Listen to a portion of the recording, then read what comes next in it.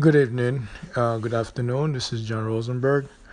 Topic today going to be the Zionist stronghold in the U.S. government. As you guys know, the Zionists have come out of Germany back in the early 1900s. If you heard of Karl Marx, the Rothschild, they all Zionist Jews. If you heard of the Balfour Declaration, that was implemented by the Zionists to take the land of Palestine back in the early 1900s. The British was the one that co-signed on it because at that time they was losing the war, according to what I've read, against the German. The German was winning, so they had to they was bringing America in just so they can beat the German. Consequently, the German refused, and they end up losing the war. And that was the catalyst of that war, the Balfour Declaration. That was the catalyst of the state of Israel that was created back in 1948. Ever since then, the Zionist Jews have been very prominent in the media. Even though a lot of time you don't hear about them in the because they're so high profile, they have a tendency of staying in the background. But even Nixon spoke about it. The other president have spoke about it in private because they know that the whatever Israel want, Israel get. So the Zionist Jews for many years, for the past century, have been very prominent in the U.S. Politics and religion also. Those who study religion and those of us who study politics, like myself, and I didn't go to college, but that's another topic by itself. But the thing is, I did read a lot about the Balfour Declaration that was passed by the Prime Minister, the British Prime Minister, back in 1922. It was mandated to create a state of Israel. Now, think about this for a second. You look at Germany, right? Germany had a great army. They had great economics in World War One, and after World War One, they won the war handily, and then they put embargoes. Mostly America and England and France. They put embargo against Germany. A lot of people like to be. They always want to hate on Hitler, but ask yourself this question: if you was in this position, your country have won a war, and then they put embargo against your country, and Hitler was not a dictator. He was voted into the parliament. Unlike Castro, when Castro took over Cuba, he took a coup d'etat. He overtook the Batista regime. But unlike Hitler, he didn't take over like that. He was voted into the parliament when he became powerful. And the Zionists Jew at that time, they were supporting him. If you look at all his background, if you read and do some research, you will find that the Zionist Jews was behind him, and the Vatican was behind Hitler. They financed Hitler. The Vatican financed Hitler, and most people don't know that they financed Hitler, and he had to go to the Vatican and meet with the Pope. So most people don't know about those facts.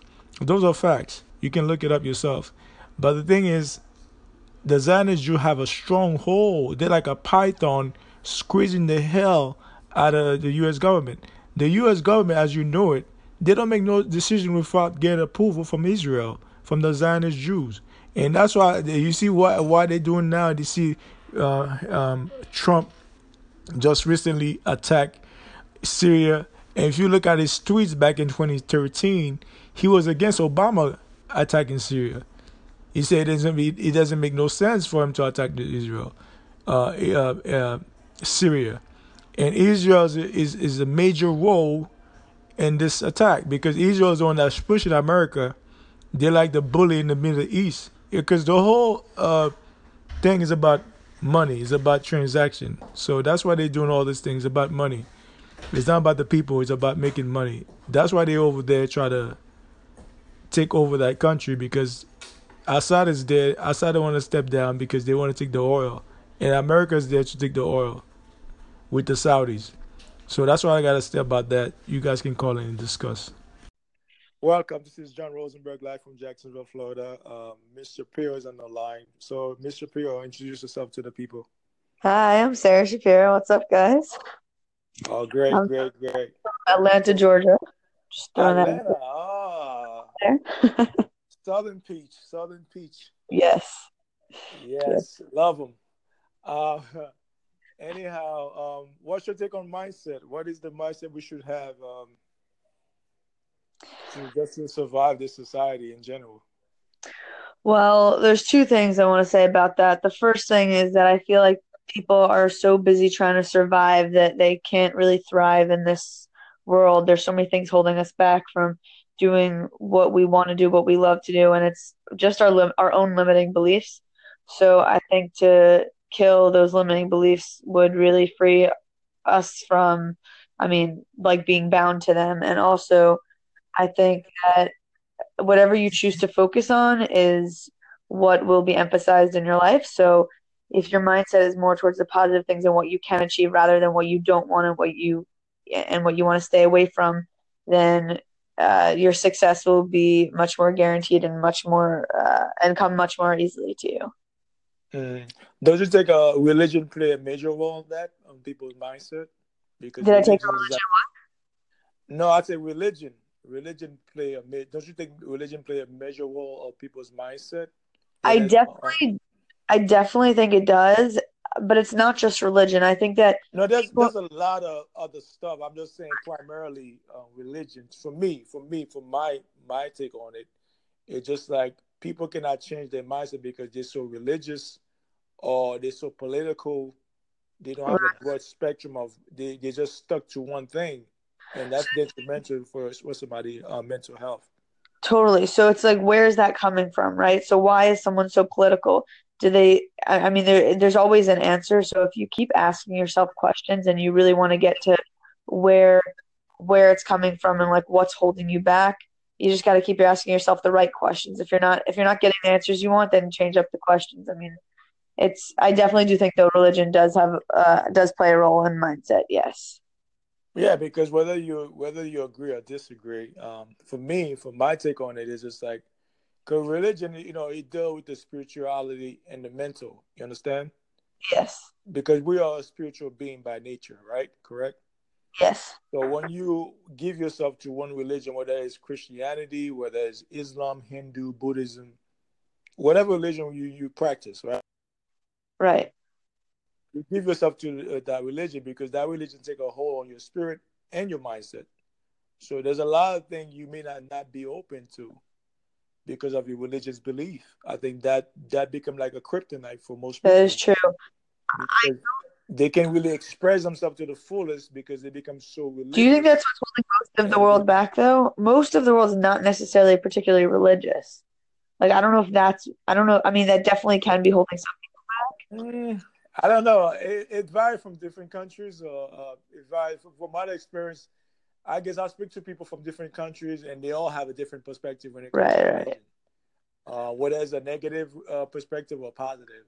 For the most part, some of them have a positive, but on the other hand, some people have some negative aspect. Me myself included, I have a negative aspect when it comes to religion. I think religion have keep us dumbed down, just like education in some part, and we're not really able to elevate on a spiritual level, on a psychological Well, I level. think it depends how you view the religion and how and what kind of like and how it affects your life, right? So anything can happen. Like circumstances can always change, right? And we can be told certain Correct. things as we're growing up, and you kind of adapt to you what you believe and what sits right with you and what makes sense to you. And if there's some things that are contradictory, you got to figure out a way to work through that. It's not just like, okay, that's what it says, so it's done. No, you got to figure out what works for you. Okay, that sounds correct. But what I'm saying is, okay, since we live in America, don't you think American kind of be they a little bit shelter? Sometimes it kind of backfire on us because the way we were brought up, that we're so But what does sheltered it mean from the fired? What do you world. mean by that? No, because we don't have a broad perspective when it comes to world. We don't have a worldly view on things. We have an American view on So things. because people grew up in America, they have that kind of view. That doesn't mean that they don't have the opportunity and the options to get other perspectives and other views. I mean, we have such a powerful tool at our fingertips. The internet has so many incredible. Yeah, that is true. The internet have changed the game now. But I'm just saying, a lot of people I spoke to, they said American people are so sheltered they only see it from an American perspective. They don't see it from a world's perspective. And I think I told them that because the way we were brought up, and most of us don't have the time to really, well, don't take the time out to really go out there and broaden our horizon. We're stuck with that same mindset from childhood to adulthood, and it never Well, changes. that's well, I mean, yes, that is true. You are stuck with the same mindset unless you make an active decision to change that, right? Like, I mean, and like anything in life, it's going to stay the same until you proactively change it. That is correct. That is correct. Whether you want to work out, whether you want to whatever you want to do in life, you have to make the diligent effort to evolve. Totally. But Yes, I do agree. but the thing is, like, the mindset. Everybody has a different mindset. I think to me is that you have to be able to learn from other perspectives, whether you agree or disagree. Some people they're just stuck in their ways. They don't want to open up to other ideas or other perspectives. Totally. I definitely think it's important to appreciate other perspectives, even if you don't agree. It could be going against everything that you believe in, and you say, okay, that's awesome. That's their belief, and that's great. It's not necessarily what I believe, and actually, it can like people can use that as their strength. Like it can make them stronger in what they believe, which it doesn't mean that there has to be an argument or like just, I mean, they can disagree, but it doesn't mean that there has to be like conflict with that, right? So two people can appreciate each other's perspectives and can be completely different. Yeah, I agree. But the thing is that when you're talking to somebody, a lot of time they get so emotional, they get caught up in their feelings. They're not thinking critically. They're thinking with their emotions.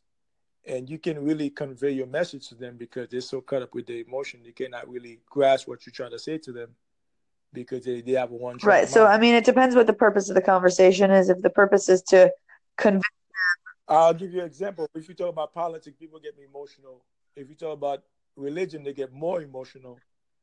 They don't even grasp what you're trying to say, even though what you say sometimes might be based on facts.